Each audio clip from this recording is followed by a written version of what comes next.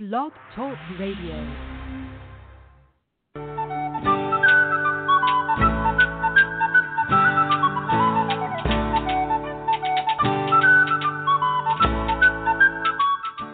Welcome to the Spiritual Unity Radio Network, a station dedicated to the concept that all manifestations of the divine are equally valid.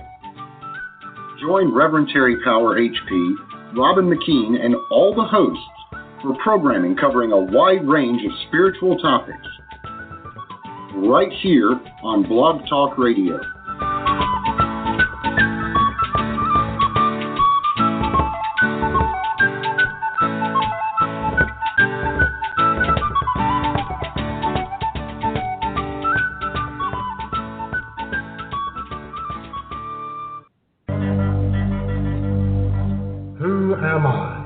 What am I?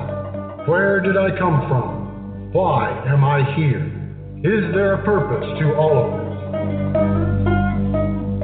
Join Hercules and Victus and crew as they seek answers to these and other timeless questions and serve Mount Olympus by safeguarding the path of mystic ascension.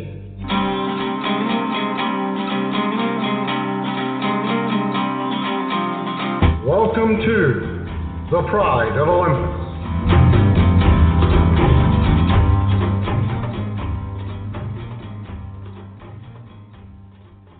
Greetings and welcome to Pride of Olympus. I'm your host, Hercules Invictus, and our first segment for tonight is an Age of Heroes segment, and I am very honored to be welcoming the Enchantress, who will be a regular part of our podcast in the very near future. Greetings and welcome, Dr. Barbara Becker-Holstein. How are you? I'm great, and I'm really looking forward to talking with you and sharing with our audience all sorts of wonderful ideas and suggestions and maybe whatever, even reminiscing, because we have a long history. Yes, we do. And I proudly tell people that the first time I tried to launch the Age of Heroes in New York many a year ago, you were in that adventure as well, and that we had cable television programs, and we had activity in Brooklyn helping people to navigate the digital divide. And I look back on those days with fondness. Yes, yes. And I think we discussed even then very, very important concepts. I have several shows. I think one of them I put up on YouTube where we discussed the 7 gateways to happiness, or you could say to enchantment. And you got it immediately. You know, not everyone gets it, but we were able to go through all 7 gateways and really bring them to life. So maybe I can just reminisce about a couple of them to get people oriented around their personal enchantment. That would be fantastic. So, now these gateways are not the total be-all and end-all of how people grow and reach their highest spiritual self and their life of meaning, but they really do cover a lot of the basic stuff we have to understand about ourselves and our world. And the first one is having some self-love and recognition of yourself that really is meaningful and not destructive. And sometimes we can't really get to that without some good counseling or guidance or therapy because we've been battered.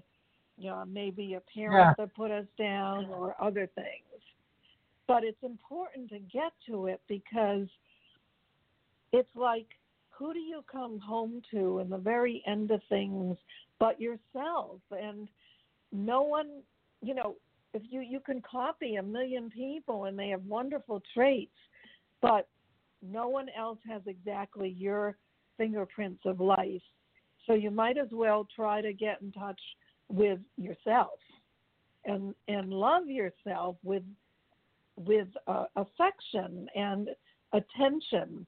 And particularly for women, I think women and men kind of split a little bit in how they stay attached to themselves. I think men are often very good at doing it through sports and hobbies and things like that. While women need to be regarded in a positive light. And if somebody is critical, often we fall off our wagon pretty fast. We get pretty depressed. We seem to need verification often from the outside, and that's okay as long as we have healthy people that recognize what's good about us, and we do the same for them. That's very profound and very true. I found that not only women, but some men as well, but mostly in women, there's a suspicion when getting positive reinforcement, though. I've noticed that because I like empowering people and encouraging people, and sometimes people become very suspicious of that because they're not accustomed to it. Right, and they think they have to, divvy up some sort of payment or whatever, and that can tie back to being sexualized to some extent in our society, to feel you have to flirt or, whatever. There's so many things that compound it.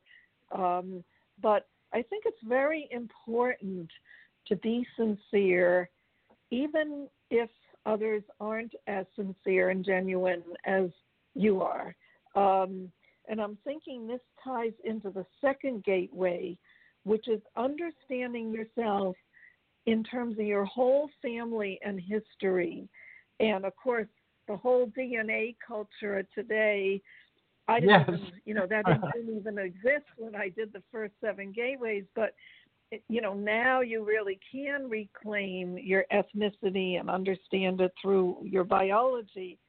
But understanding the history of you would not be alive, let's be realistic, if tons and tons of people hadn't had the courage to, maybe it wasn't courage, maybe it was passion of the moment, but still they had to stay alive long enough that someone was born and then someone else was born, and the history of mankind, womankind, that the people that may have died in childbirth, but still they're in your line, so you're alive. I mean, it's so exciting and interesting. And usually just to go back 1 or 2 generations is just like, oh my God, my great-grandparents came across the Atlantic Ocean in steerage, and the trip took 12 weeks, and she was 5 months pregnant, and, on, and it's like, here I am worried if I get to the gym. It's like, I've got to put in perspective the struggles and the energy that went into making yourself. And I think that's really, really empowers at the same time. Yes, it does. I have been exploring my roots on and off throughout my life, and now I'm very comfortable with them. That wasn't always the case, but I found that once I accepted the truth that you've shared, I was able to embrace all of it, the whole story, good and bad, whether it affected me positively or negatively. It informed me, it helped mold me, it made me who I am. So I'm part of that unfolding story that's been starts in the mists of prehistory and will extend who knows how far into the future. Right, where you just don't know how far back. And I have found at least 2 cousins that I've been in touch with through DNA, and they're both fascinating women. One of them is out west, and I'd like to meet her, and she has a composite in her DNA of more ethnicities than I do. So I think someday I just have to get out there and really meet her face to face. It's just been fun. That kind of leads me into the third gateway, because in order to even travel or do anything, we've got to have a little bit of money, a little bit of planning, a little bit of education usually. And I think the third gateway speaks mostly to, how do I get to where I want to go? You know, what is the education I need? What is going to block me maybe? What does my health allow? What my energies? Obviously, if a woman is home raising two babies 3 years apart, say an infant and a 4-year-old, she may not want to go to 4 years of nursing school right then. Right. But it doesn't mean she might want to get a 12-week degree in something that gets her out of the house and she's helping some elderly people. I mean, there's lots of in-between steps also that can help a person feel fulfilled and that they're on a mission. But there's no way, I mean, just like time, we can't stop time, right? We can't stop, at least now, dying. We've not found out a way to not die. So there are blocks in our lives. We only have like a clear sliver of diamonds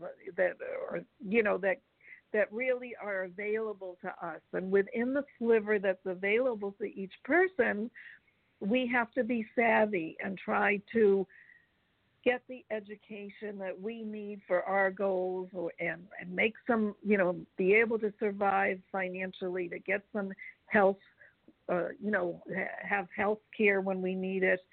And I just think it's, whatever gifts we can give to each other and the next generation, and sometimes the elderly. I mean, people of all ages need advice and help so that they can then feel they can make the progress they need. It is too late to be, look, I'm not going to be an ice skating champion because I'm going to fall if I probably just walk on ice and skates. But that doesn't mean, if I love ice skating, there's some part of it I can do, whether it's sponsoring a kid, to take ice skating lessons, or just watching the Olympics, on TV, the Ice Olympics, whatever. There's always a little sparkle, a little star out there waiting and saying, "Come on, Barbara, come on, Hercules, you can do it, And but we need help. We all need help. We really do. We can't do it alone. And I think I'm much more aware of that than even when we worked together in New York. I think being, about 18 years older than when we last met, maybe at least 15 years older. Yeah, amazing. Isn't it how much time has passed? What? Amazing, isn't it, how much time has passed? It seems like yesterday, but it was about 20 years ago. I know, and, I'm sure you too, the wisdom and the awareness of the fragility of life and, the managing of just all the things that go with staying alive. But the most important gateway, and this blends into the most important gateway, because the most important gateway is to be able to replenish ourselves and have pleasure and joy in our lives. Yes. We cannot do anything I've been mentioning if we don't take time to replenish, whatever that means. It could mean something as simplistic as a massage. That's great. But, for other people, it's something you might not even think of. It's, reading a light novel and not being disturbed. It's you can't put your finger on exactly what replenishment is, but you can say what it's not usually. It's not going to happen if people in your life constantly put you down or interrupt you. Right. You need space and you need to be respected reasonably. Nobody gets perfect respect, you know, but normal, some degree of respect with some compassion. And they may not be love, but it may just be generosity of spirit, you know, that gives each other room. If you can be four people that have never known each other, and because of finances, you're all sharing an apartment. You may never feel love for each other, but if one person, you know, really wants to watch a certain TV show, and another person likes to cook Indian food, and no one else really likes it, you know, there may be still various accommodations and respect for each other that are happening, so that everyone gets some chance of feeling good. Very true. And with age also comes the acceptance that some of the things that replenish you might not replenish anybody else you know. And it's okay, you know, to like a particular genre of book or of a movie or so forth. That like for me, I love, in addition to mythology, I love heroic fantasy. And for a very long time, I explored that through Thor the Barbarian, and I immersed myself in it. And a lot of very great things arose from that, including our working together. And I still like reading occasionally or watching a movie. Not as much as when I was younger, but I still enjoyed that. And it doesn't matter to me that, except for my wife, I'm very fortunate there. Nobody else I know likes that type of movie or that type of book, but it's okay. I like it, so that's all that's important. That's right. And we were away, and I was reading a group of light mystery stories, mostly written, I think, for women's taste. And I was reading one mystery story. I got very caught up in it. I liked the character. I liked her handsome husband, you know, like I met him, you know. I liked where they lived. I liked the way they lived. And I liked her family. Her mother was a very interesting psychically oriented person, and she had interesting brothers and sisters. Bottom line is she kind of had everything. If I could be born again and have picked a different family kind of thing. And it's all fantasy. She's a character that someone has enjoyed making up. But I got such pleasure at times thinking about her world beyond even what the woman had written, because like you're saying, it caught something in me, and it was replenishing to me. Another thing that I've learned with age was that it's okay to let go of a lot of things. You touched upon this before. There are many things I wanted to do in life that now that I'm in my 60s, I recognized, and it took a while to recognize it, that I can't do these things anymore. You know, I have neuropathy, so my climbing mountains and doing all the exploring I used to do in other countries when I was younger, that's not something that I can safely do anymore. And after I wrestled with it and saw that it's okay to let go of it, I felt free. I felt free of a heavy weight that had been on my shoulder. So it turned out to be a good thing, wrestling with that and facing that and accepting that.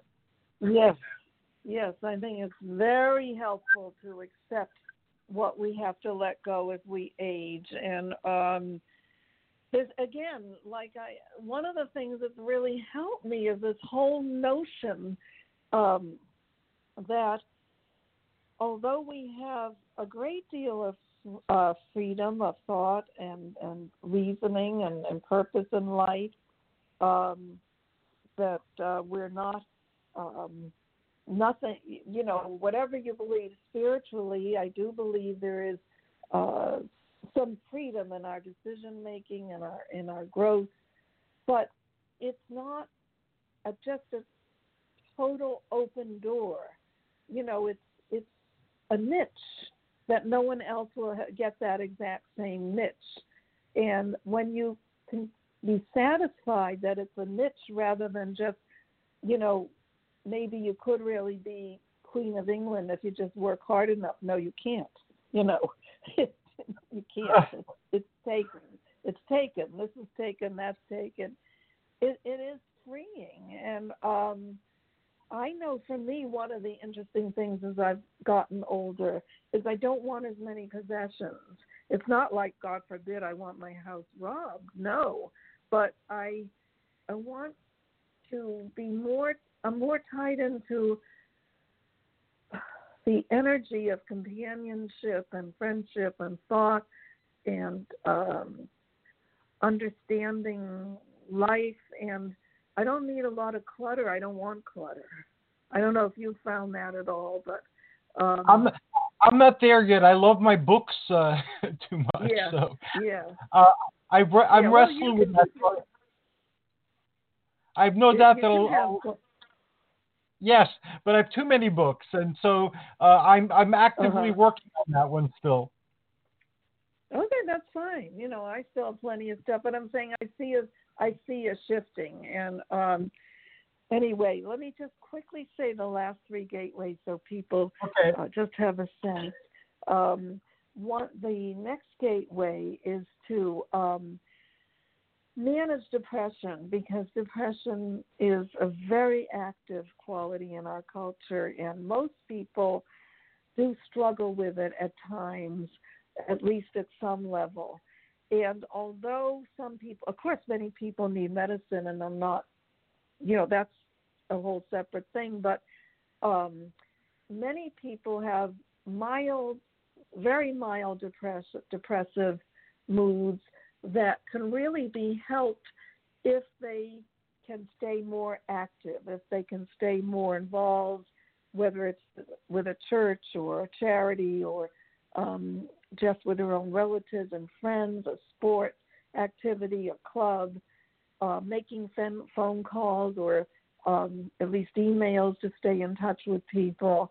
It's really a learning process involving a lot of habitual stuff. And unfortunately, our culture doesn't always teach us or help us that much with it. So we've got to bring that, I see as part of my mission to help people wrap around some of the things they can do and get the energy to do it. So that's the fifth gateway. And then the sixth gateway is to be a mentor and to allow yourself to be mentored. And I really, I love this gateway because it can be as simple as watching a tree on your lawn. I mean, you can get a sense of harmony and just a tree doesn't move in its entire life. It's just in one spot. But a healthy tree is fine. It has new leaves every season, and it's content. And it's a little bit of a metaphor, but you can be mentored even by objects and other living things. And of course, if you're not too proud, you can be mentored by your cat, by a 2-year-old child, by almost any living thing or person, because everybody has something to share. And it can make your life a lot of fun to allow yourself to be mentored, and of course to mentor, and also because you have a lot of things to give. I mean, people like you and myself, we've specialized in sharing and teaching and feeling a commitment and a safety in giving mentorship, even if it's just for 10 minutes talking to someone. But a lot of people don't realize they have anything to offer, and it's important to encourage them because they do. And it's just a waste, not to share. And it's good. It's emotionally good for both sides. And that's all I thank people when they teach me something I didn't know, and there's at least once or twice every day where I learned something I had no notion of before. So I always make sure that I thank the person Sometimes on the show, Yeah. too, people say something that'll change my perspective on a lot of things. And so I'm eternally grateful for that mentoring, and I offer it freely in return. Yes, I know you do. You are a wonderful teacher and a giver. I've always known that. So from the first time I met you. So I'm going to just say the last gateway is basically to give to others, to feel, whether it's through charity, whether it's through helping people, however it's done, or it's done more privately, just by the ways that you build up people, even for a moment in time. But it's basically the giving of positive energy and help, and of course money doesn't hurt. All the things that other human beings need is very important. They always say the giver feels often better than the person even receiving. It can lead to very good mental health to make yourself more of a giver. So it's very important. All religions pretty much encourage it. I think the spiritual journeys of most societies encourage it, because it's a win-win for everybody. It most certainly is, and these 7 gateways have held up over time. They're still as powerful today as when I first heard them from you years ago.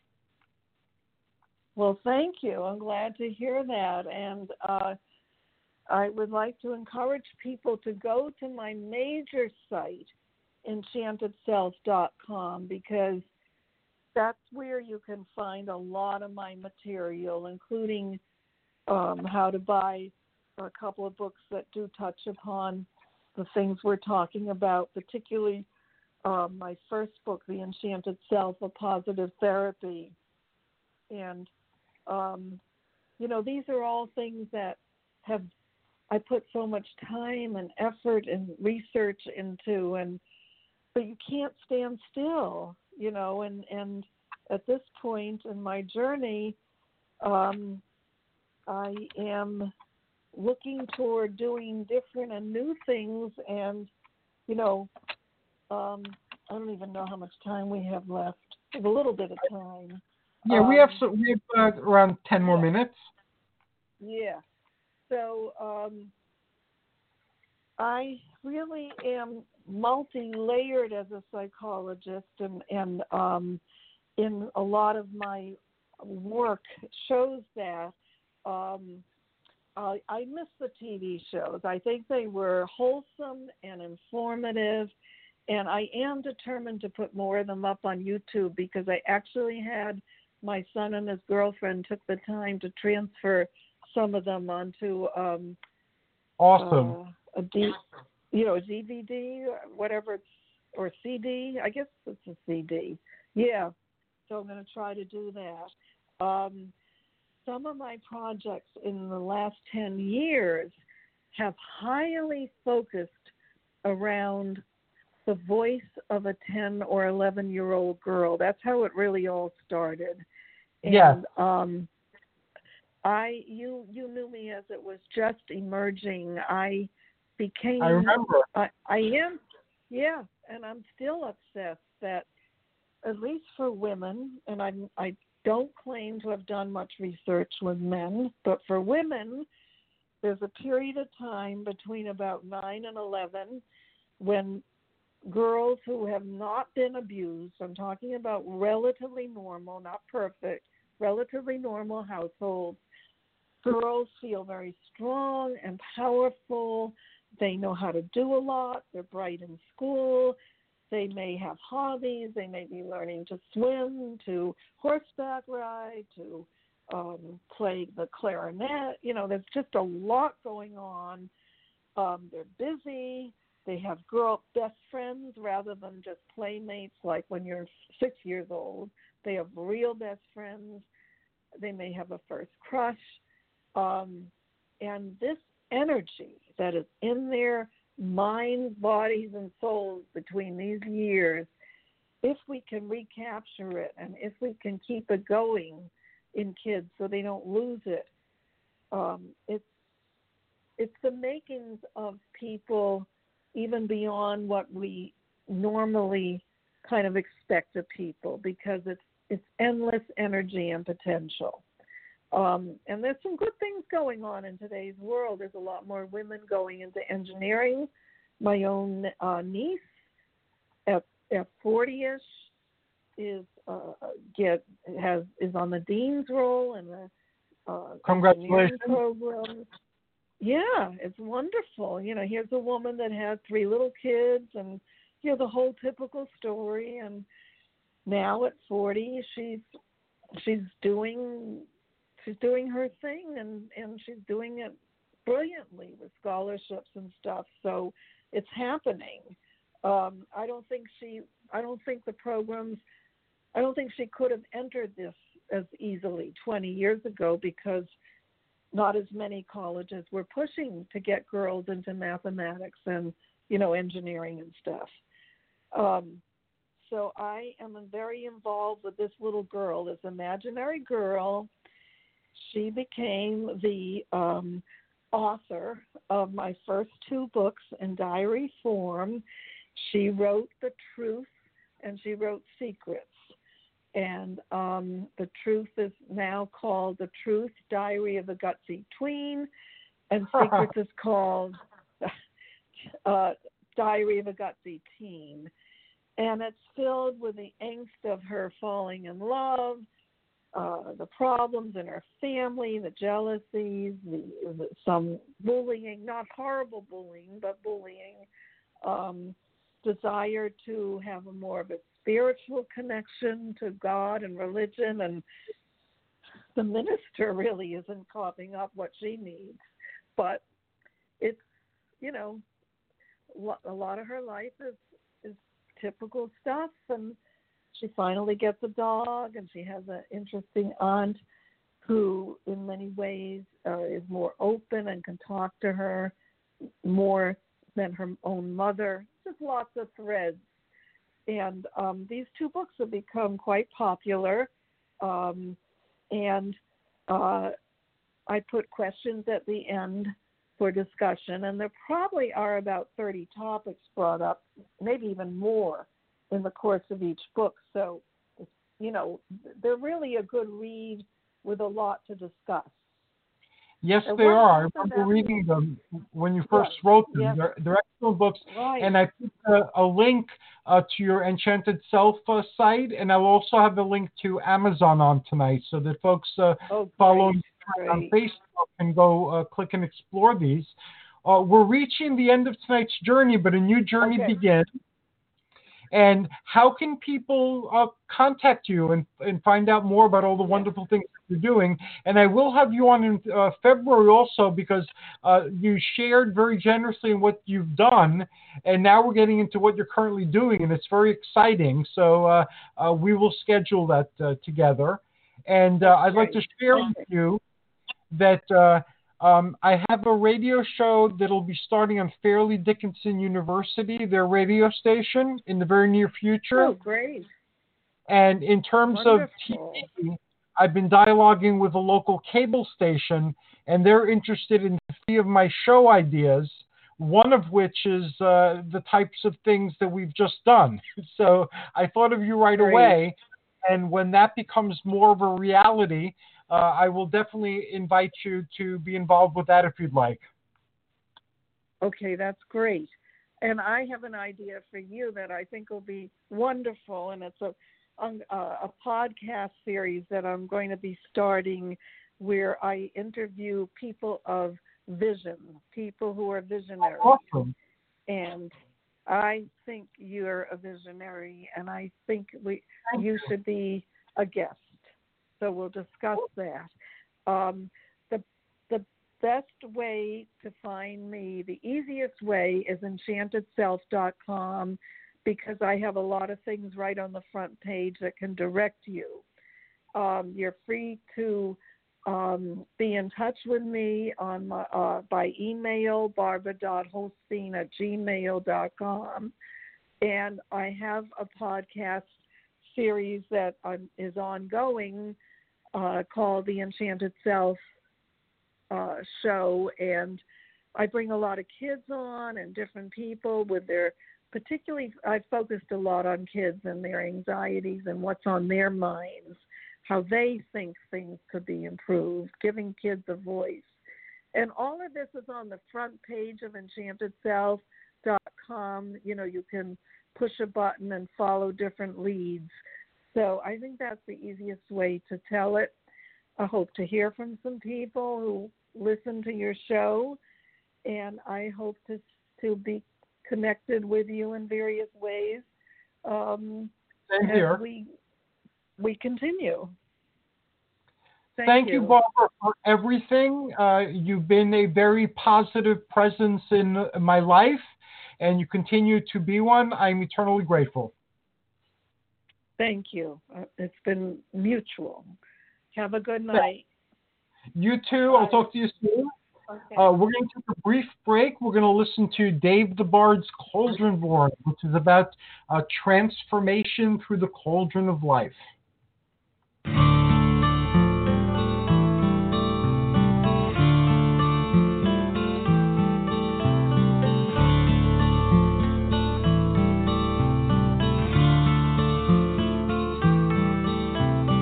Sunset, moonrise, and see how the land is bathed in silver hue. You feel so lonely. Come with me and let me show there are others just like you, who feel the powers of earth, sea and sky, of dragon and fairy and shades of the night. Hear the call of our ancestors of blood and bone, of womb and tomb and standing stone. Lady, stir your cauldron well, chant your words and sing your spell. Deep within this darkened hall, hear the goddess Ceridwen call.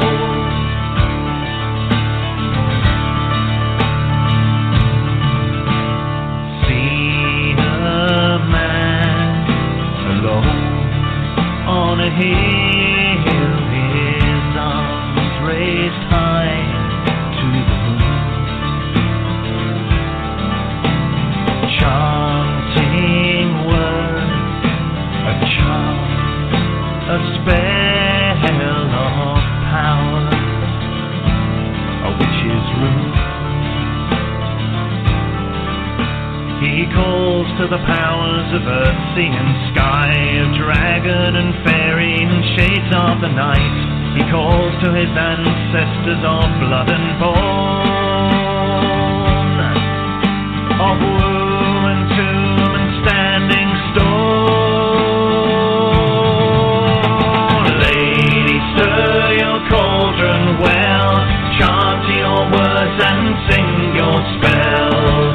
Deep within this darkened hall, hear the goddess Ceridwen call. Come and taste of the cauldron's brew and magic she will give to you. You will dance in the eye of the storm, your Ceridwen's children, the cauldron born.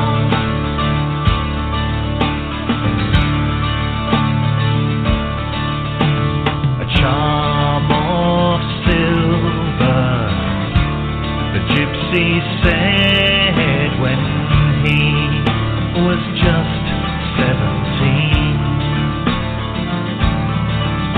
Your future, I'll tell you, every thread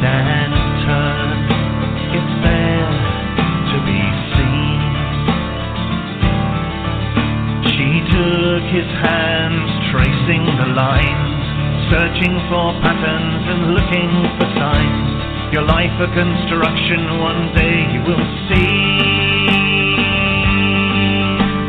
Through the illusion and into the dream.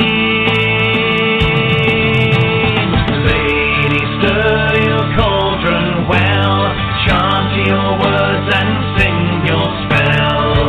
Deep within this darkened hall, hear the goddess Kerod when called. Come and taste of the cauldron's brew and magic she will give to you.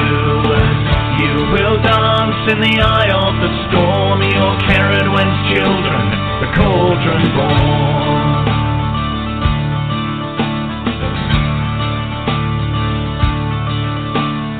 So we stand on this hill, our shadows are cast by the moon,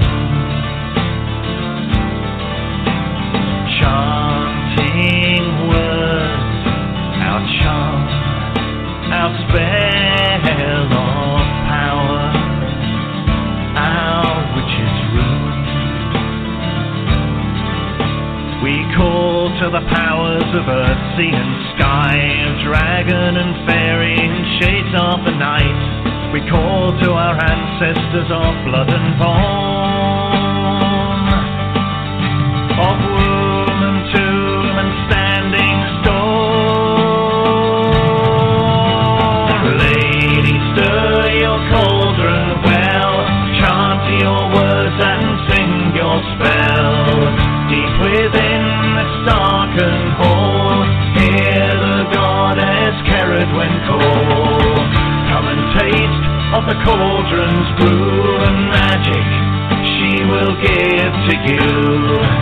You will dance in the eye of the storm, your Kerod when's children, the cauldron born. Oh lady, stir your cauldron well, chant your words and sing your spell.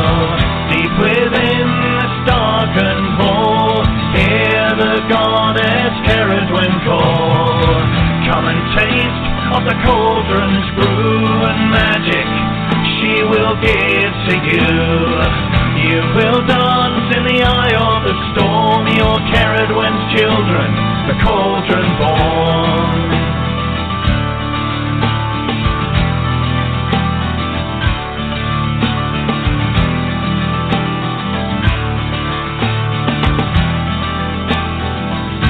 You're the cauldron born,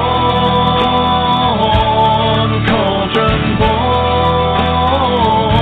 We're the cauldron born, cauldron born.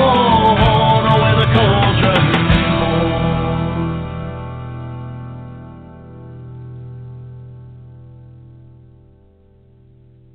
Greetings and welcome back to Pride of Olympus. Tonight is our Archons and Aeons episode, and our second segment is Nick Curto Presents The Real World Revealed. And tonight his guest is Michael Winks, who's an awesome guest. He's been on before. Welcome, Nick, and welcome, Michael. Thank you very much. Well, thank you, Hercules. Great to be here. Hi, Michael. I'm glad you're here. Hi. How you doing? Never better. Never better. Looking forward. Awesome. The show is yours. Okay, very good. So the program again is a new Nick Curto Presents The Real News Revealed, and I'm the co-founder and the director of the Disclosure Network New York. DNNY is a grassroots organization now celebrating our 18th year of providing 2 meetings a month throughout the year in Manhattan's West Village. We focus on cutting-edge UFO, ET issues, paranormal phenomenon, as well as many important related subjects from a wide range of sources as we go very, very deep into these exciting and sometimes misunderstood subjects that the mainstream press will not touch. Our members do intense investigative research, and believe me, they are the best into these various topics and share that information with the group at our meetings. We have 2 meetings a month, or for our internet followers, and we have quite a number of them, and that's growing daily. Now, the motto that we have started from day one is, quote, connecting the dots to seek truth, unquote.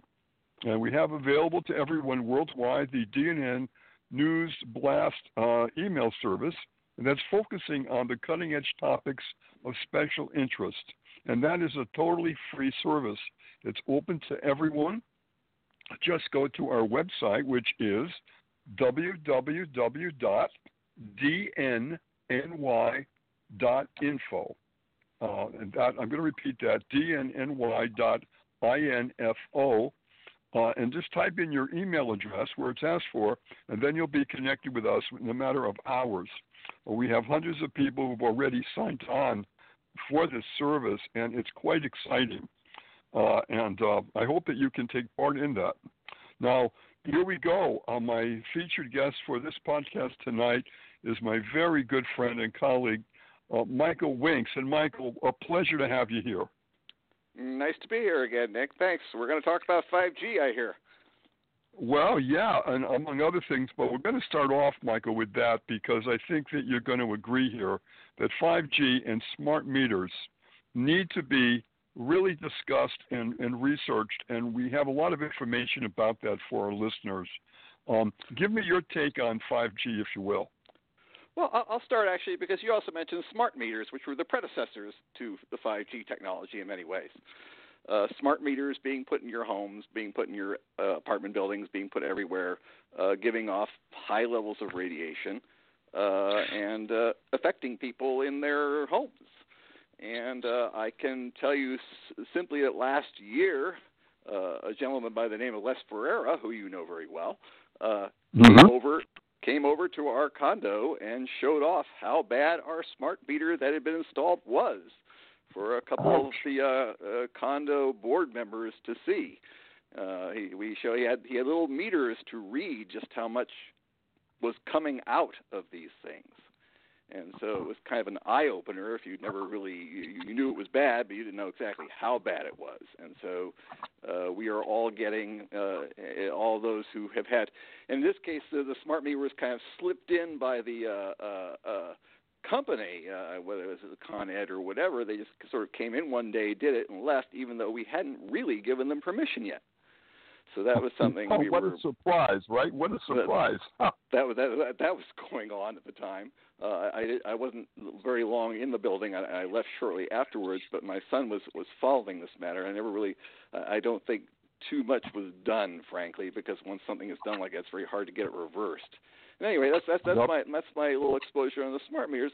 But I want to talk more about the 5G because it has become such a prominent issue, and we've been, there was the recent the worldwide Stop 5G demonstration last weekend, and right, it was last Saturday, and it was worldwide, and it was quite amazing. We had a big group here too doing that.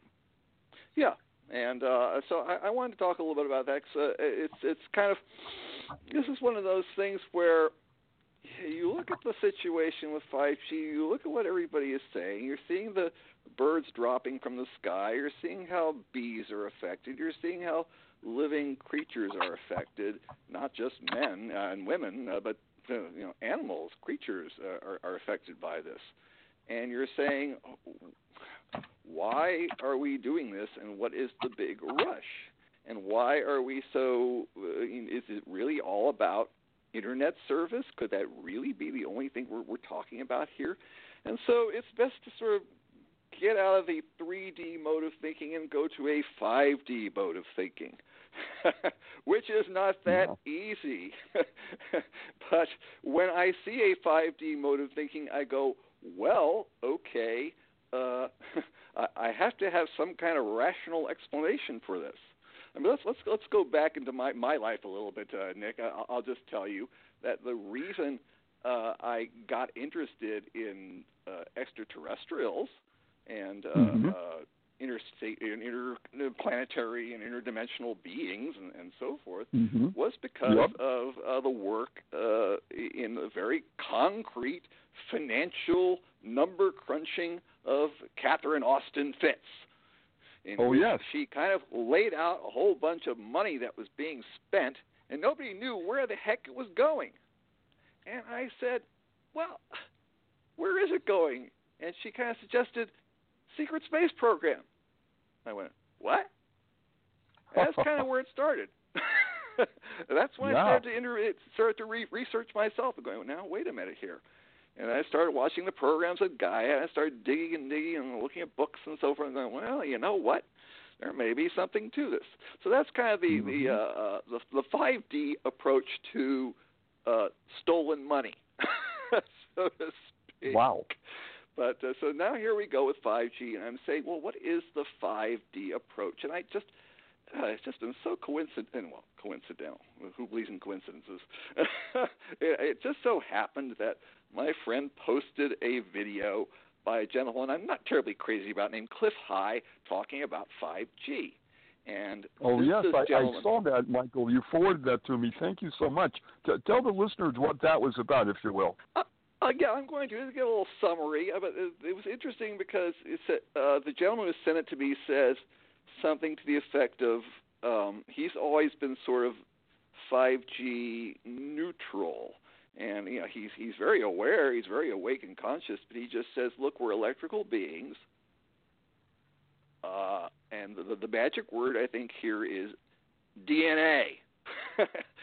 I think all of us have had DNA upgrades of some kind, which is why a lot of us have, and which is why some of us will not be terribly affected and others will. And that's sort of the 5D looking at it there. I just think that some of us are going to absorb this better than others, the same way that some of us get sick and others of us don't. I don't know, but let's go to the videotape. Let's go, as sports casters would say. Let's go to what Mr. High talked about. Mr. High said, "Well, the issues of abductions and aliens has been around all over the world. Even people have been vanishing and disappearing at amazing levels." And there's also been a whole lot of people who were hybridized, who have been popped onto the world. And so we don't really know. I think I read somewhere somebody thinks there's like maybe 2% of the population of the world is hybrid, meaning not from this world partly and from this world partly. And that's a fairly large chunk of people. Or sure is. As the case may be. At any rate, so let's go on from there. He says, so given this, it seems that 5G and all the excitement to bring it to bear has to do with examining through its radiation technology effects who is and who is not a hybrid. Now, that's food for thought. And so that he went certainly on by is. saying, we sort of had this whole system. We had this beta tested. And I said, well, how's that? He said, well, remember what we've seen 5G technology in? And I'm like, no, I don't. Where? Well, the TSA search machines at the airports. If you went through that, you were getting a dose of radiation equivalent to 5G. Wow. And he said, oh, well, so there you go. This gave them a chance to kind of look and say, are these people, we can figure out, it was a way they could keep track of it. And they probably all the pictures taken were sent somewhere, and they go, aha, so these people are this and these people are that. Oh, that's very interesting. So it was a warm-up of things to come. And now they want to do it with 5G to the whole world. That's right. And that's like, wow. So essentially we are all being the same way they talk about nanobots and vaccines, we are all being surveyed and inspected, detected, rejected, inspected, as the old Arlo Guthrie song. And we are not going to find out anything about it, I guess, unless the higher ups see fit in some way to do so. So that is the what I call the 5D look at 5G. And wow, you know, I love that term. Michael, I want to step back a second because what you're saying here is really incredibly troubling because and this is the first time, and I've been looking at this whole thing about 5G and smart meters for a very long time, and this is a whole new concept of why the rush. Why the rush? And it wasn't the population that wanted it. It was being rammed down and is being rammed down all of our throats. I went to a movie theater. There's a commercial about how wonderful 5G is. I opened my mailbox the other day. There was commercials from Verizon saying it's not here yet, and it's I had coming. Michael, let me just finish. I opened my mailbox the other day, and I had an announcement that said, you're going to have smart meters within 2 months, as if it was a good piece of news. Now, in my apartment, and I'm on a very high building here in Manhattan, and I'm on a high floor, and outside my front door, there's 21 meters right outside my front door for I guess it's for the floor. Now that means there's 21 meters, and if they're going to make them all smart meters, what am I going to do? Cook? I mean, this is really very, very concerning to me and to the people that are finding out what this news is about. And I was talking to a physicist. She came from California 2 months ago and visited New York, and she came here to do a lecture on 5G and smart meters, and she said when there's a smart meter, you have to be at least 30 feet to 40 feet away not to feel any of the effects. Yes. Now that's pretty, I mean, think of that, Michael. I mean, that is really pretty astounding. That's how powerful they are. So I just want to don't stand in front of a microwave either. You stand away. If you're turning on a microwave, you're get the same effect. We turned on the machine when we were testing the smart meters on the microwave. We found out how far the effects went. How far did they go, Mike? Easily 15 feet. Wow. Easily. 15 easily. feet. That's huge. Yeah, I mean, for a microwave, for God's sake. So you can only imagine and for the smart meters, you can only imagine for these bigger things. Microwaves are supposed to be guarded with insulation of keeping the microwaves in the microwave oven. And you're saying that they spill out, and that's, wow. I mean, that alone is bad news. Right. Yes, and then we also have the announcement that SpaceX is sending all these satellites. They have permits for 12,000 satellites in the sky, and they want there to be 42,000. 50,000. I read 50,000 is what they're asking for, right? Yep. Can you imagine 50,000 satellites all over the world? But that's just it. What is the 5D story here? I keep thinking, all those satellites, is this some kind of war game?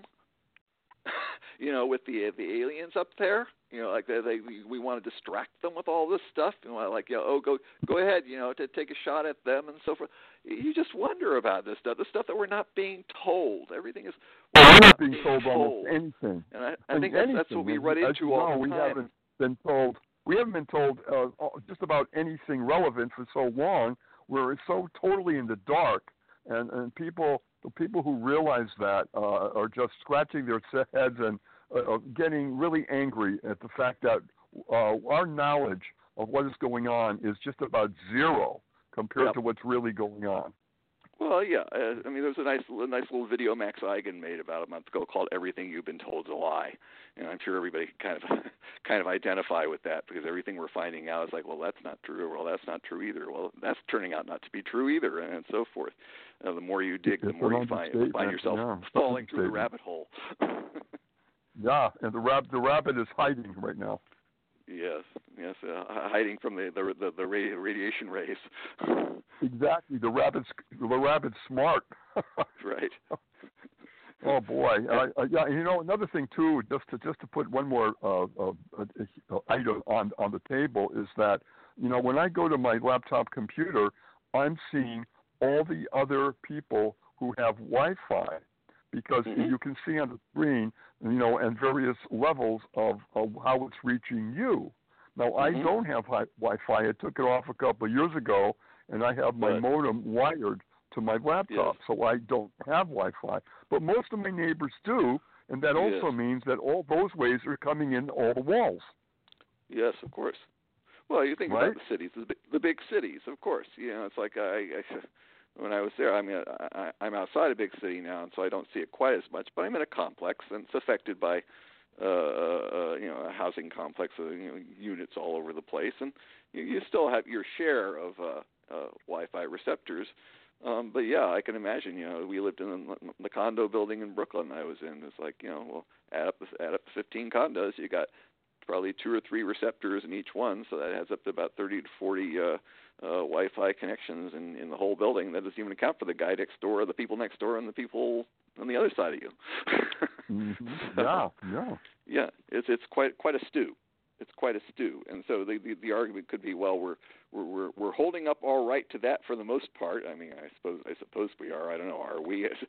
we don't know really. Are people getting sick because of it? I mean, I really don't want to go into the coronavirus and the issue of Wuhan having 5G, but I mean, you sort of scratch your head and go, how's that connected? So you don't know. That's the point. Nobody can really tell you exactly for sure. And they say possible, yeah, and people who are experts say sure it's possible. I think Robert David Steele said, well, I was kind of cynical about the idea of the Wuhan 5G business, and I've talked to 3 experts. They all said, oh no, you're wrong, Robert. And I said, well, okay, if you say so, you're the experts. I'm not. So yeah, there might be something to that there too as well. Beverly, again, the physicist who came to wonderful researcher, and she's been doing this research for at least 10 years. And she also said that some of the effects of this can be very itchy skin. Also, if you're hearing sounds and you may have tinnitus, but you also may be suffering from the effects of what's going on with the radiation already present. Mm-hmm. So those are just some of the mild effects of this radiation, and no radiation is good news for sure. Right. And you mentioned the animals and the bees and the birds and well, that's true. I mean, they're all suffering too. And here we are. Hopefully not, but it looks like there's a huge multi-trillion-dollar effort to make sure that before anybody looks up, everything is being installed. The smart meter and the 5G, and what happened to the health department? Aren't they supposed to be protecting us? Where were they? I haven't heard one single word about 5G or smart meters from the New York Health Department. Shame on them. What's going on? And think about what you just said, the multi-trillion dollars. Wait a minute. If you're talking that kind of money, it's the old joke of 30 years ago. So when you get into the $1 billion, now you're talking real money. And nowadays it's $1 trillion and you're taking money, real money. And it's like, there are people out there spending the trillions on this stuff. This is secret space program money. This is that kind of stuff. So. This is huge. This is like, okay, there is something going on here. There's something going on where the people who are several cosmic levels ahead of higher than President Trump are out there saying we got to do this or bust, and the people below are just saying okay, and then everybody else is going okay, and they're just going ahead because nobody's really stopping. I mean, that senator from Connecticut was in the hearing and saying, wasn't there some sort of problem with 5G or some sort of health concern? So it kind of came and went, and that was that. It's like the idea that it's just we're going willy-nilly full blast. And I know there's some issue with China competing with the United States on this, and they say, well, China's won't be as safe as ours because China's rushing and they're way behind. The United States is way ahead, and we'll do it better, and blah blah blah blah. It's like, well, I mean, it still sounds like some sort of Ponzi scheme or money where everything's going to all collapse after we spend all this. And it's like, well, it turns out we really didn't need it. Ha ha. It's like, what's going on here? It just begs the question of what's going on here all the time, because there is always something underneath, something that we're not getting, that we're not being told. Well, that's true. We had a meeting here in the Upper East Side, City Council, New York City Council member Ben Callos, and he was there in this meeting of the community. And they said, are there any questions? And I raised my hand, and they called upon me. And I said, yes, I do. I've been trying to get information, and it's been impossible, and I wonder if your office could help me. District 5. And he said, what is it? And I said, I'd like to get information that the city has on 5G, on smart meters. I'd like to get more information on the chemtrails that are in the skies almost every single day. And there was this pause, like you could have heard a pin drop. Yep. And then they said, well, we'll get back to you. Give us your information, and we'll see what the city has. Well, it's been 2 weeks. Right. I'm going to call them tomorrow, but, I mean, what is going on? This is serious, serious health issues, as you know, Michael. Yes. Serious health issues, and we need to get to this right now. Mm-hmm. Right. And I think that, unanswered questions are just hanging there. We're just sitting there, we're guinea pigs in all this, as unfortunately we have been in the past on so many matters. It's just, we find out all the experiments that have been done on us, all the things that were done at various points and times and so forth, in various cities and so forth, wherever you might have grown up, and you say, did you know that such and such was going on during that time? No, I never knew that. Was anybody going to tell us that? No. And on, right? Yeah, well, it's very, very disturbing. This is a huge issue, and the fact, as you just said before, it came upon us with such force. And there was no debate. There was no stated research that it was safe. I never read any report that said, oh, relax, it's totally safe. I've never seen anything like that. But what I have seen and have are over 500 reports about how dangerous it is. And it's coming from laboratories and researchers. So, so here we are. And again, we have to, as a community, and as American citizens, put a stop to this, and still serious research is continued to find out how bad this situation is.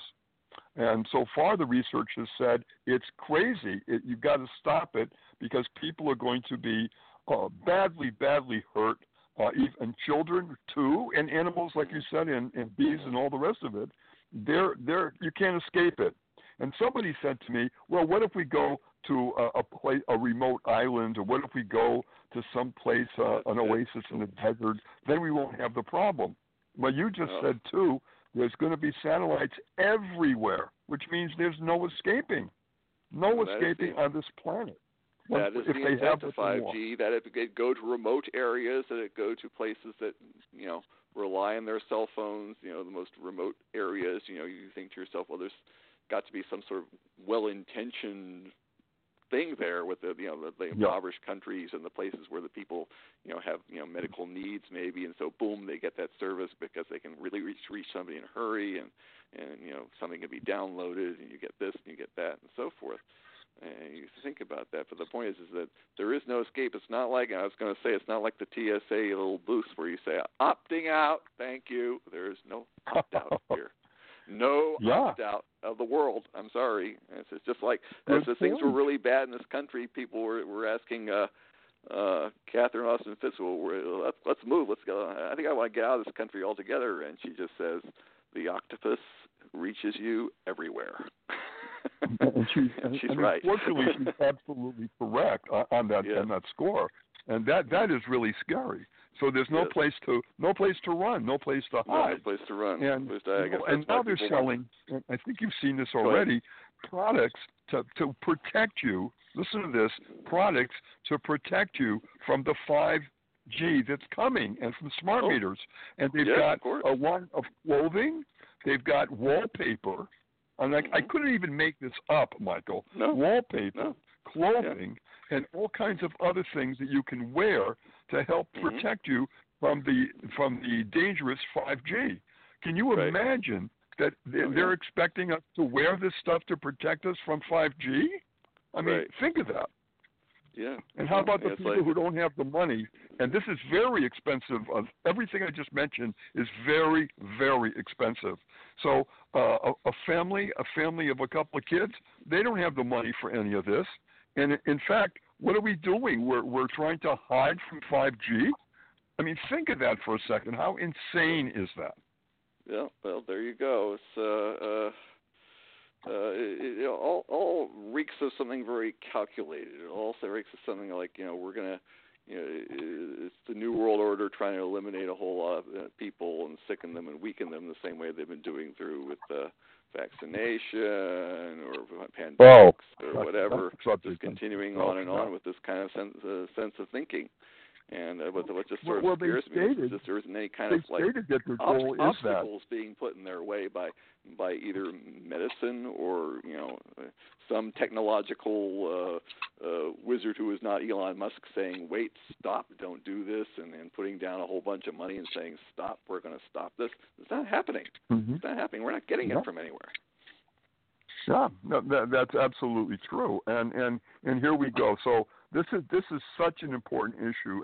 Wes Jamerson, who happens to be a dear old friend of mine, and he's one of the heads of the movement here in New York City to stop 5G and smart meters. And I just wanted to give him a holler here and say, Les, God bless you for doing that, and please continue to help us to prevent this crisis. And it is a crisis coming right at us, and we've got to wake up as a people and stop it. And there's going to be another demonstration, I believe, worldwide coming up in April. And I'll find the dates on that and let our audience know. But that's another one. Meantime, they can call their city council people.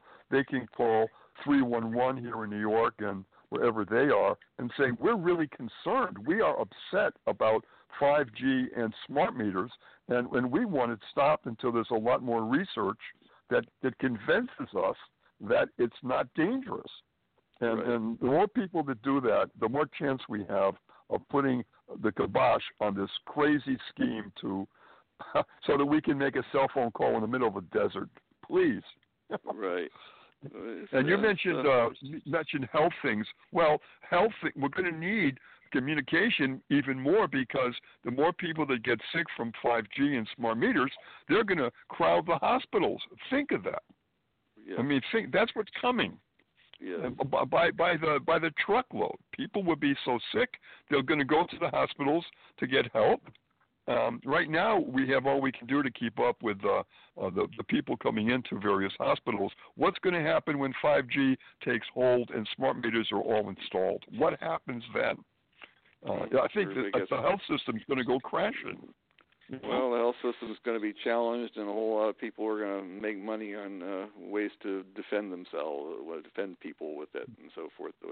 Here, take this pill, or here, take a shot, or whatever. And you don't want to see any of that, because that just gets into a whole new mess. And there are some things you can do. You can wear shungite. There's some things that are not so expensive that you can do, rather than having, as I say, elaborate wallpaper and so forth. But it's going to be fasten your seatbelts. We're in for a bumpy ride, as Bay Davis said. boy, did she get that right. Oh, boy. So that's the main issue here. And I wanted the program, and Michael, thank you so much for all your information, because this is such an important subject, and it's not being talked about very much at all on television. Right. I mean, you don't see any mention on the news. And if there's anything about the news that should be said, it's this. And they're not saying word one about this. And then the commercials come on for Verizon, and they're all saying, we're going to have everyone get 5G. Yep, I watched a few today. Yeah, it's like, oh, there it is. They're pumping it. Look at it go. Oh, with everything that they've got in media, and you can't escape. Even on billboards, on buses, I think I've seen some. You're going to have 5G, everybody. Hooray! Right. Well, this is the scary deal, and why they're pushing it. Like you alluded to some of the reasons, which are all pretty scary. Of why the rush, why the push. So I've never seen any product so pushed as this. Why? What's the reason? And there's no dialogue at all about. And so I keep saying there's a 5D thing going on that we're not privy to, and they're not going to tell us for a good long time. And then many years from now, we'll be sitting there saying, they'll be saying, "Oh, you remember when we just rammed 5G through you and you didn't really pay attention? Well, this is what that was really about." And then we're going to find out. But that's going to be who knows when. It depends on how much openness and how much progress we make in terms of overcoming some of the negative forces that are controlling us and that have been controlling us for quite some time. Mm-hmm. And boy, that's again to be continued. Thank you for the very informative and thought-provoking segment, guys. Okay. Well, great. Thank you, Hercules. Michael, you're the best. Thank you so much for all your help on this. I'm so glad we on this do podcast. Yeah. And just have if I could, just want to say to everybody at the end of this, I just have a quick thing to say, if I may, and that is at the very end that this has been the Real News Revealed, and this is Nick Curto, and Michael, thank you again, Michael Winks, you're the best, and we're wishing you enlightened journey as you connect the dots to seek the truth. Till next time, keep informed, stay safe, and be kind to one another. Goodbye for now. Good. Okay. Bye-bye. We're going to listen to a quick song, Antler, Crown, and Standing Stone by Dave the Bard. A lot of Dave the Bard lately, and then we will be back with retro sci-fi cinema and Brian J. Walker. Love to all. Bye-bye.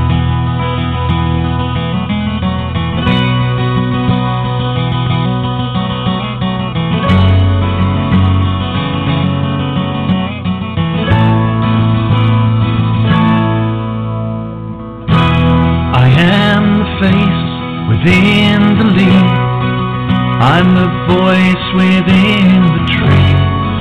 I am boy, I am man, the face of the changing man, and I have been your constant guide from your caves on the mountainside. We have walked hand in hand.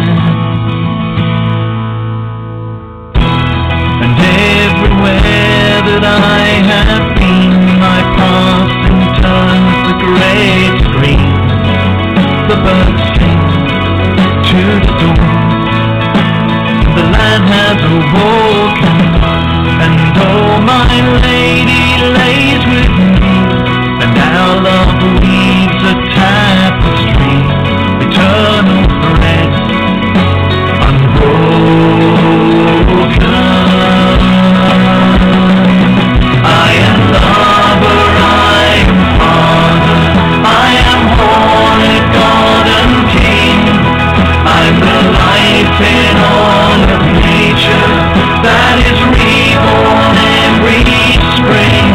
Call of stag and cry of eagle, I am child of barleycorn, and I am the antler crown and standing stone.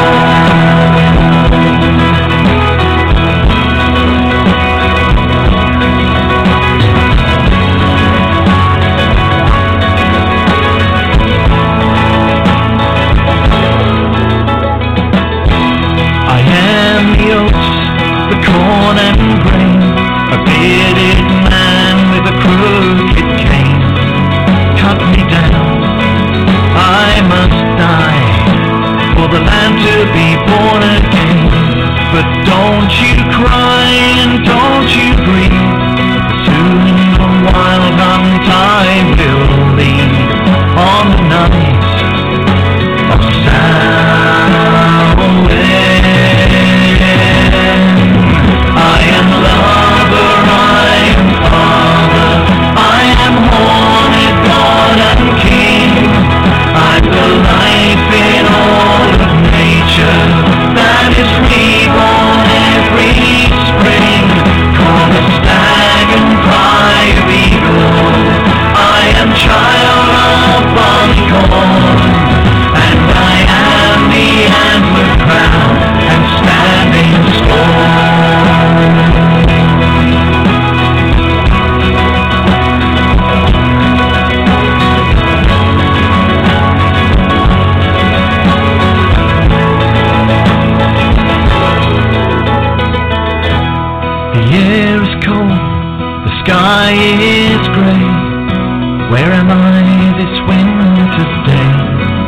bones of trees, fallen leaves, the time of the winter queen.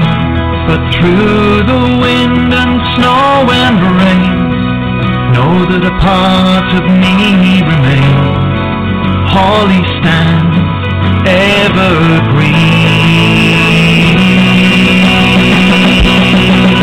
I am lover, I am father, I am holy God and King. I'm the life in all of nature that is reborn every spring. Call a stag and cry of eagles. I am child of barleycorn, and I am the antler crown and standing stone.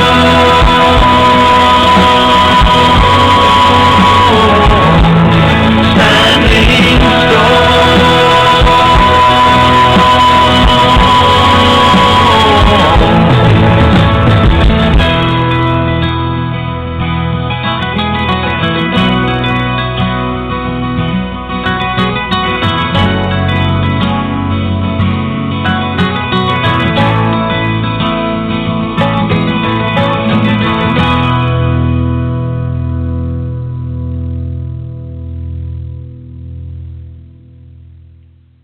Greetings and welcome back to Pride of Olympus. This is your host, Hercules Invictus.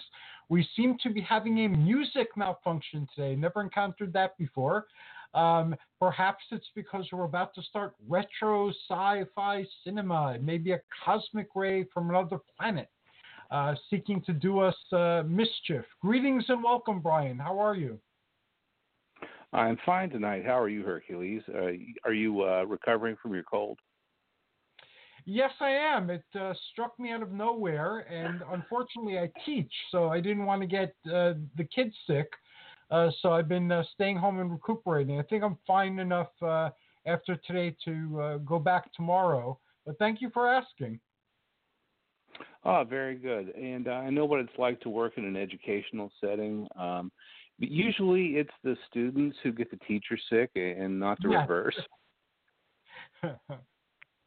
I developed this after being told that a few of the kids were a little sick last week, so you're right in that.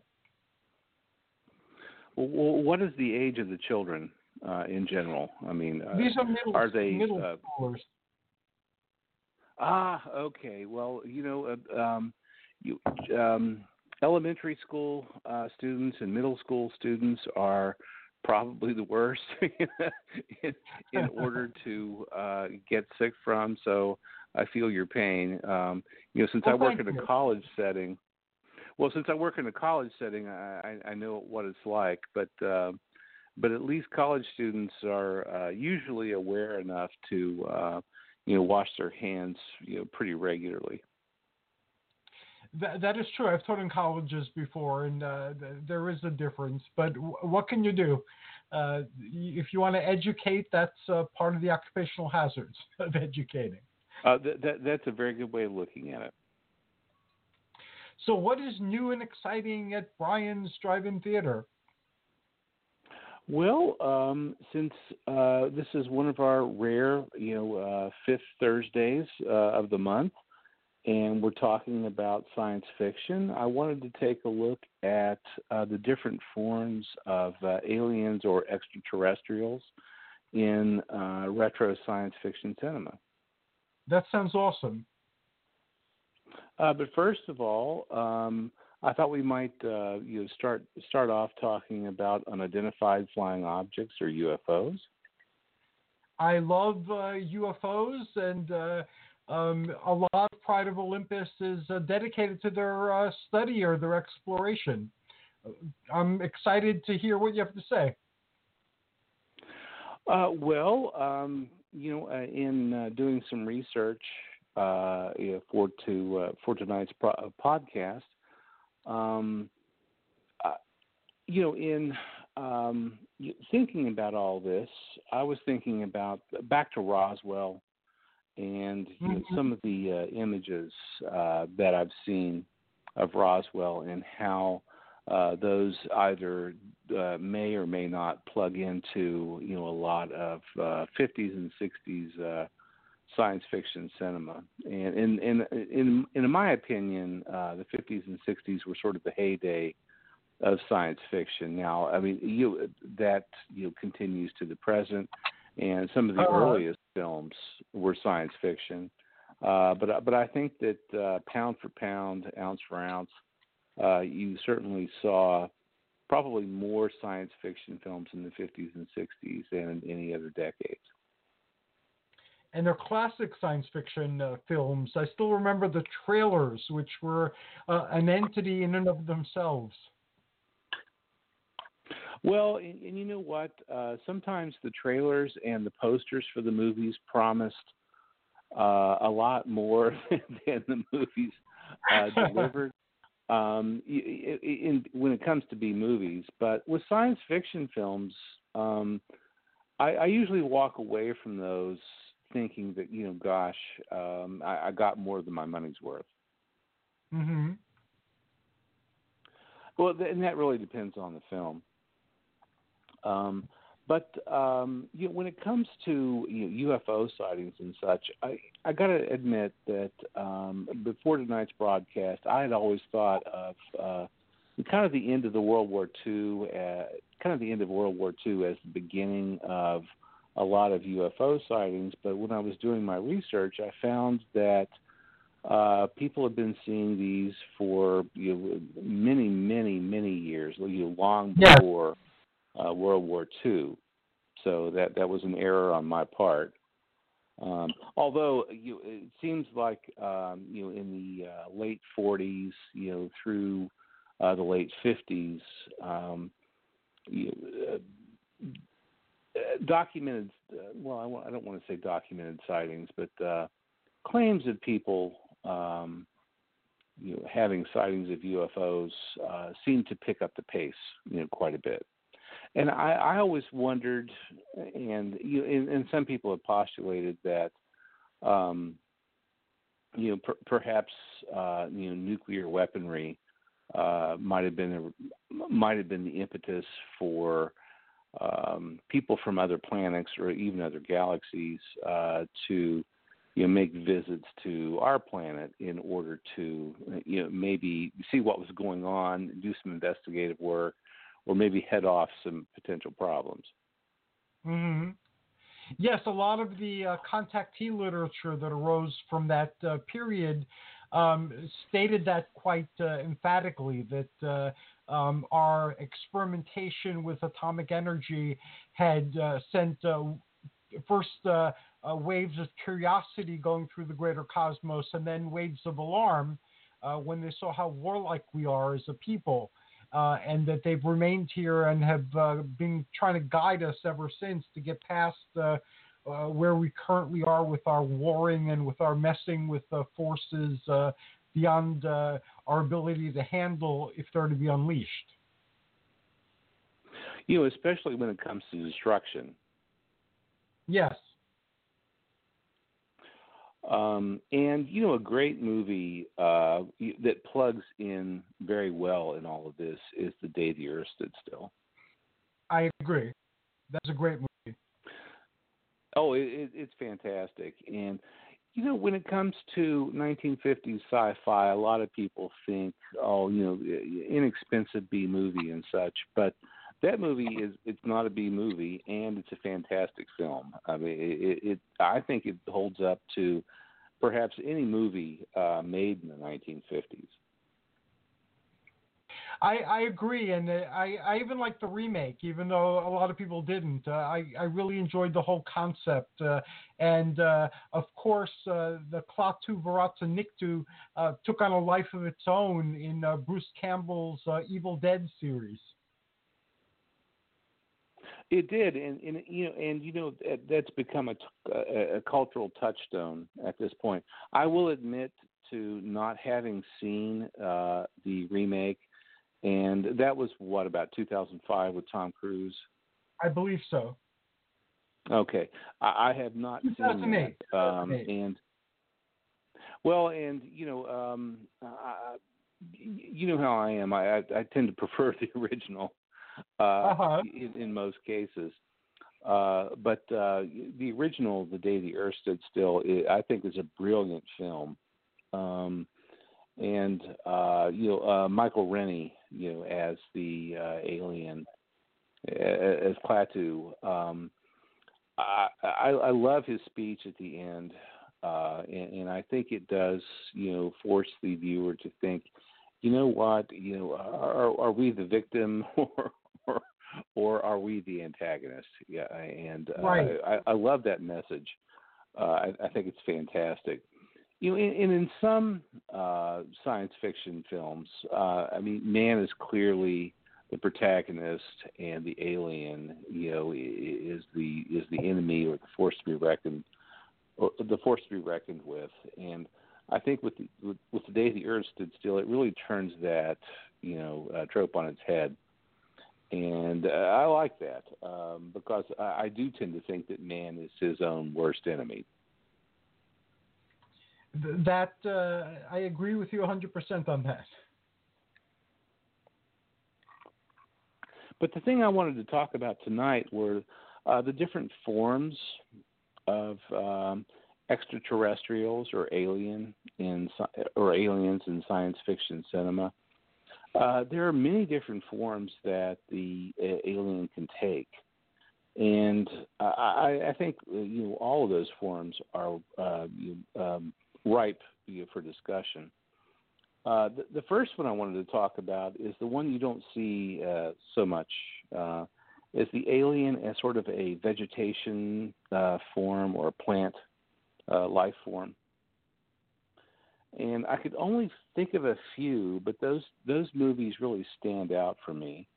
Obviously, Invasion of the Body Snatchers, the original one with Kevin McCarthy and Donna Andrews, Donna Winter, excuse me. I think it's a fantastic film. I actually have a signed photo from the film, and it has Donna Winter's signature and Kevin McCarthy's signature. Wow! It used to be hanging up in my house, but the signature started to fade badly because of I had it near a window, and I took it down for a while and wrapped it up because I didn't want the signatures to completely fade away from it, and I paid quite a bit for it, so I wanted to protect it, as much as possible. But it's one of my favorite films.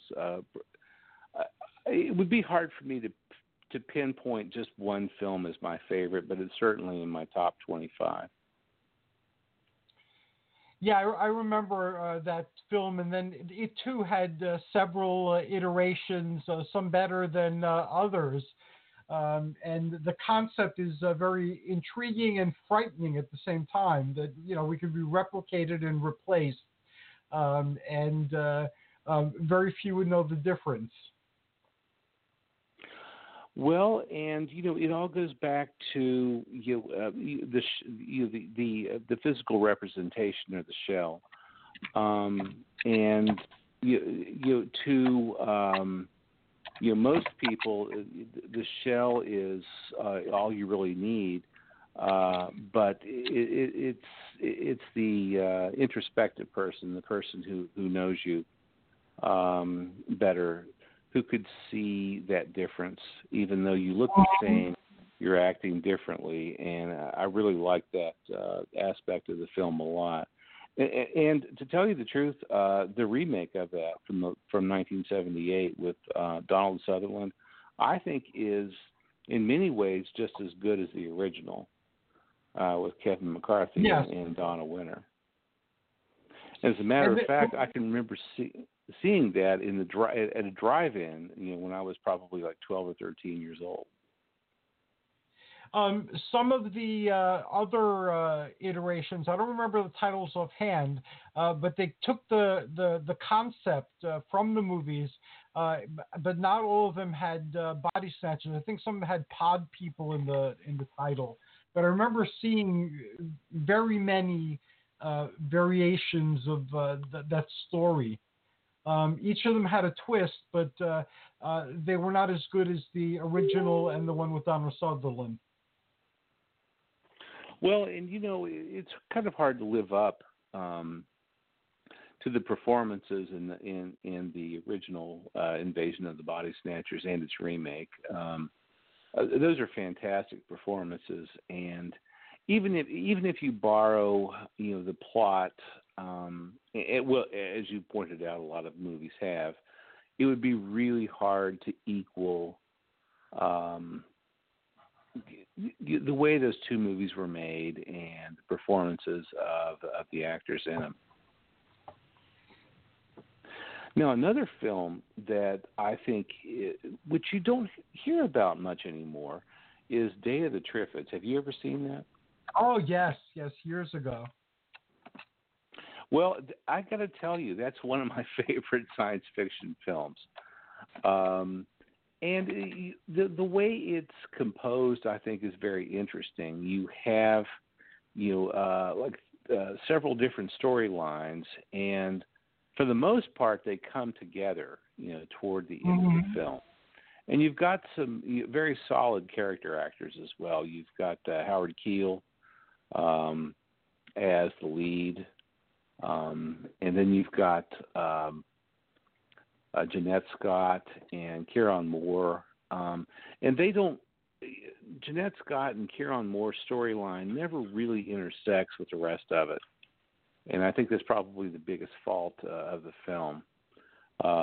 But the plants as aliens, I think, is a brilliant concept, and that movie, I think, pulls it off very well. I know that in the the non-fictive UFO literature, there are also plant aliens reported on occasion. The last one I read about was in one of Tim Beckley's anthologies. There was a chapter or two devoted to plant-like aliens. Oh, that's a very good point. And I can remember years and years ago, I had seen Day of the Triffids, I think in one of the, one of the syndication packages of horror films that was out when I was a kid. And I really wanted, my own copy of the film. And it by the time that I got, a VCR in the early 80s, the film had kind of ceased rotation in syndication packages, and I had to wait until it came out on VHS in order to get a copy of it.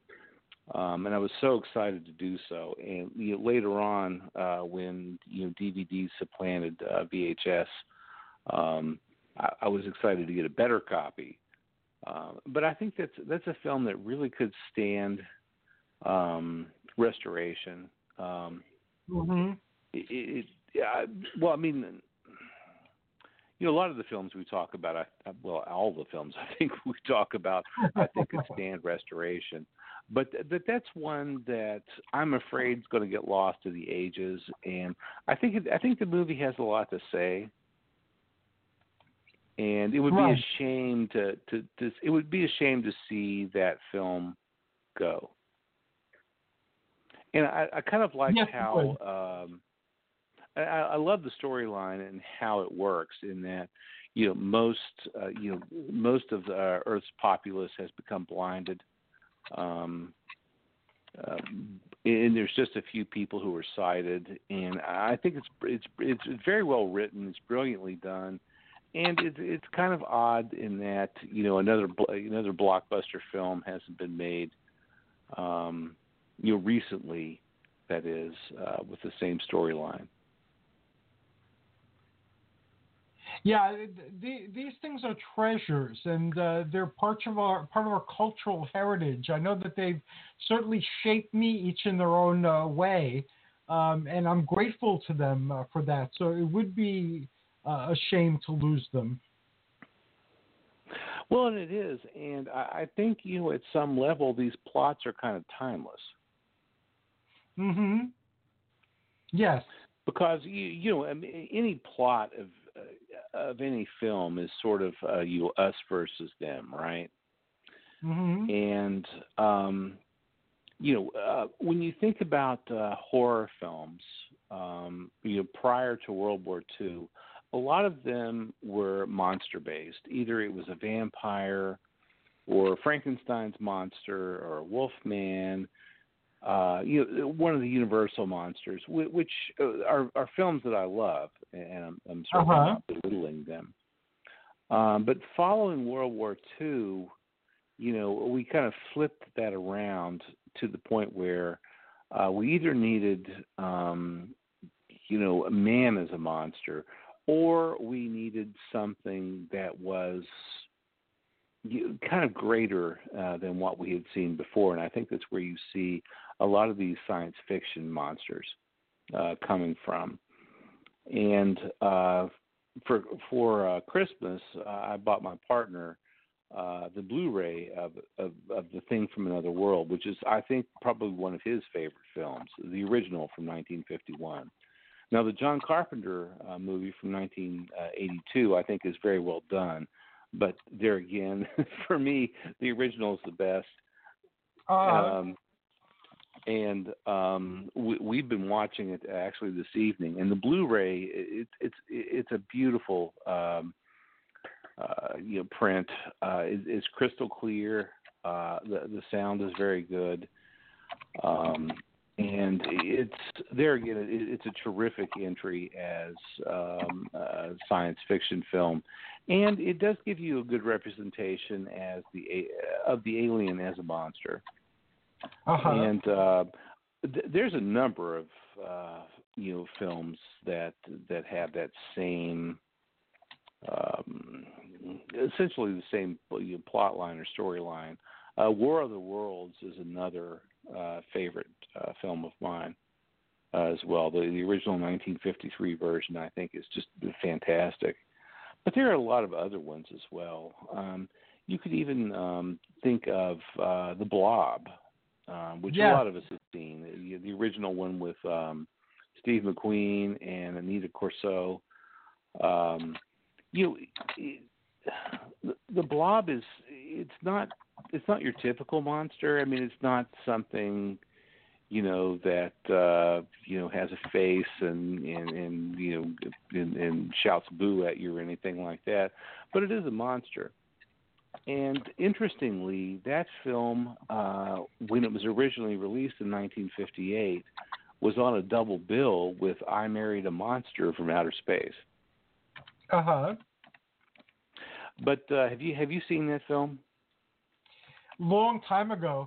I have the Mills collection of like the 50 or 100 science fiction movies. I think I had a few of them. The Mill Creek, the Mill Creek. And I've watched them over a span of years when they first come out, but I haven't really seen them since. So those, every movie that you're listing sounds familiar, if not from my childhood, from that collection. Understood. I think it's an interesting. I love the era when you did get sort of a 2-for-1. When you went to the movies and you actually got two films, and the double bill with The Blob and I Married a Monster from Outer Space. That was a lot of entertainment for your reporter, if you ask me. Now, when I was a kid, I was a teenager at this point. We went to my parents took me to see Alien, the 1979 release with Sigourney Weaver, John Hurt, Veronica Cartwright, and Yaphet Kotto. That movie kind of blew me away as a teenager. What I was expecting to see had a lot more horror elements than what I was expecting, and it made an indelible impression on me. I think it's a fantastic film, and unfortunately, there were several sequels made, and I'm not a huge fan of sequels. If you can't take care of the plot line in one film, maybe that film was too short. But I think that film is just I think that film is just brilliant, and it's so well done. And I love what they've done. I love what was done with the monster and with the alien in it. The alien is not in humanoid form. It is something completely, foreign to us. And that film really helped shape modern science fiction for me. Yes, for me as well. And I've watched all of the subsequent iterations of it. And although it tends to dilute itself at times, I've enjoyed every single one of them. I have too, but it's really hard to top that first one, Right.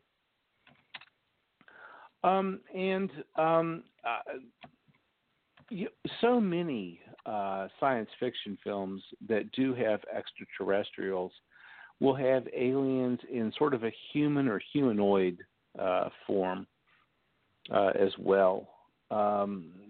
Many of those do. And another film that I saw, in my formative years, and this is going to sound weird, but did you ever see The Man Who Fell to Earth? Yes, with Bowie, I believe, right? Yeah, with David Bowie. I saw that when I was probably 10, maybe 11 years old, and didn't understand a minute of it. And I can remember walking, and it's not that movie's not for a child. Right. I can remember walking out of the theater thinking, "What did I just see?" And looking back at it, looking at it as an adult, I get it. But as a child, I really didn't understand, how you could make the alien as a sympathetic character. Mm-hmm. But I think that movie does a really good job of that, and it was too much, for my 10-year-old brain to comprehend. Having the alien as essentially the protagonist, and then man is, the enemy. But I really like how that turns everything on its head. And it's a good film. It's certainly worthy of another viewing. It's a little long, perhaps, especially for any child who would want to take it in. But I think that's a fantastic film. Just looking back on it, and it requires a lot of thought. It's not something that you can just sit back and have the entertainment flow across you. You really have to engage with it and understand it, and try to comprehend the message behind the film. Have you ever seen the Rocky Horror Picture Show? Because that was a very interesting take on science fiction and all those old movies. When I was in high school, we had a local theater at the time that ran Rocky Horror every Saturday night at midnight. And awesome. It just so happens that at the time I worked weekends. I worked Saturday and Sunday at 7 a.m. And I would go to Rocky Horror every Saturday night and then drag in to work Sunday morning, having had about 3 hours of sleep or so. And had a great time. And that's a brilliant film, too. Yes. Although I usually like high camp, and I know that the intention of Rocky Horror makes it kind of low camp in a sense. I think it's well done, and it's a great homage to these films. Yes, it is. In fact, it begins. Michael Rainier was ill the day the earth stood still. One of the films that you started today, Rocky Horror, popped into my mind in that song. Well, and the song also mentions Jeanette Scott. Yes. As well in Day of the Triffids. So it hits a lot of the films that we're talking about tonight. And did you ever see a film called The Faculty? And since you've been an educator, and I've been doing the same thing myself since 1988, Did you ever see a film called The Faculty? I don't recall offhand. I'll Google it and see what happens. I'm listing links to the Wikipedia pages of every film you've mentioned. Oh, that's going to be kind of tough. I might have seen that one. It was made in the late 90s, and I'm a big Piper Laurie fan. I really like her. She's in a number of films. She's in The Hustler with Paul Newman. She's in she's Sissy Spacek's mother in Carrie. Okay. A fantastic actress. She is one of the teachers in The Faculty.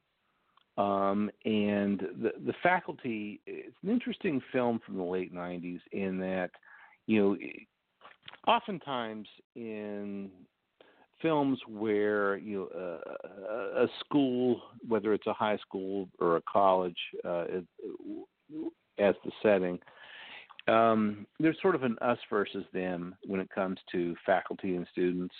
Yes. And in this case, there's an extraterrestrial presence, and the students suspect that their teachers are all aliens. And it's really well done. It's got a fantastic cast, and the cast is headed by Piper Laurie. And I think that's a wonderful film to take a look at if you want to see aliens in sort of a humanoid form. I definitely want to see that. As I'm reading the description of Wikipedia and as you're speaking, I have memories of it, but they're not very vivid ones. So that's something I will seek out and watch. Well, and to be quite honest, I saw that film probably, it's been more than 20 years ago, actually. I didn't see it in the theater. I think, as I recall, I saw it at home. But I had low expectations for it until I saw the cast list, and the cast list is phenomenal. It really is for a late 90s film. And it made an impression on me, and I liked how the us versus them concept was handled in the film. And working in education for practically all of my adult life, it kind of fascinated me in that aspect. Yeah, I can see why, as a fellow educator, that would be a very interesting thing to me. A lot of the movies take like very common things, like even the movies with the body snatchers or the pod people. People change sometimes, and if someone changes and their changes are drastic or dramatic or inexplicable, it does seem like you're dealing with a different person, and people comment on that at the time. So it's taking that human experience, that human fear, that human concern, and making a modern myth around it that makes those films so powerful. And with The Day the Earth Stood Still, that it's a very common experience that if you're acting from good intentions, sometimes the good intentions have really horrible results. So you are the bad guy in many cases, even if it's unintentional. Or people have concerns about the path that other people are taking. And so all of these films, although dealing with aliens, focus very powerfully on the human experience, something that we can all identify with and immerse ourselves into the movie's story. And The Faculty, yes, I remember thinking of teachers as something very alien to me. And now that I'm a teacher, I'm sure the kids see me as alien at times. So that'd be a very interesting film to re-experience. Well, and if you turn that around, if you're looking at it as the educator and looking at, the students that you're teaching, they change every year.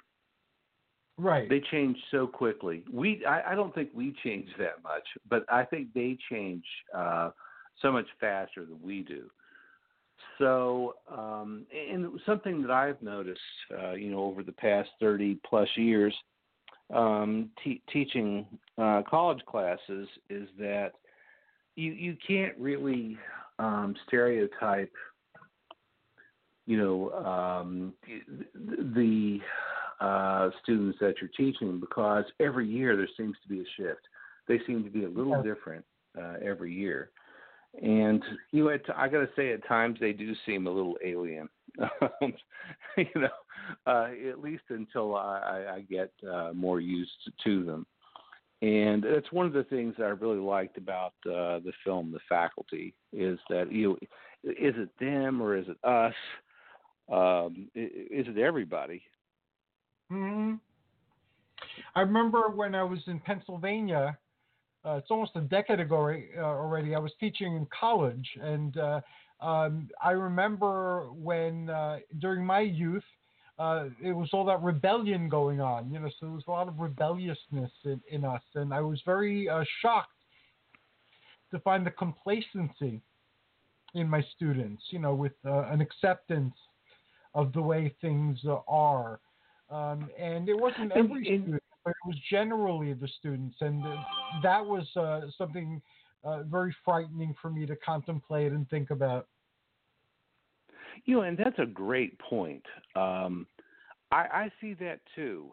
I really think that they need to question more of the whole collegiate experience than they are. They just seem to be walking through it as quickly as they can, in order to get the end result, which is their degree. And I think a lot of that is, based in capitalism, and they think that, well, I paid my money, so in X amount of time, I'm supposed to get my degree and then move on. And I understand that, but I agree that they should be questioning more of this. Why are we doing this? Why are these policies in place? Is there a better way of doing this?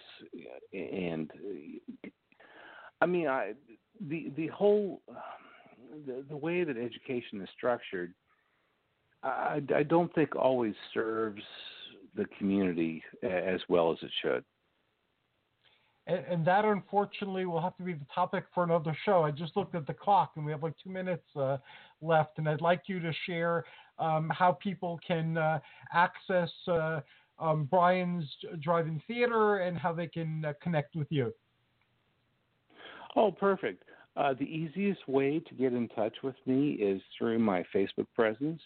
And if you go into Facebook and then in the search bar type in Brian's Drive-In Theater, I'm sure my profile will pop up.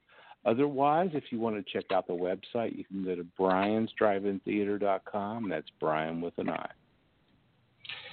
Thank you very much, Brian. I put links to your Facebook and to the website a few times in today's announcement, plus links to every movie that was brought up except for Alien, and I will correct that before we go to the air. Thank you very much for this stroll down memory lane and the profound thoughts to ponder and discuss next time we have a conversation.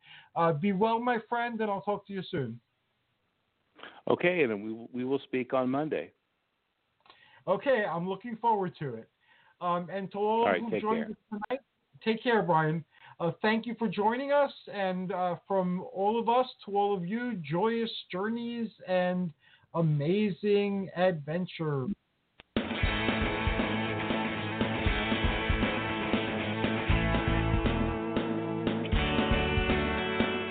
Thanks for listening to the Spiritual Unity Radio Network. Join us 7 nights a week for exciting programming covering a variety of expressions of faith. And remember, all manifestations of the divine are equally valid.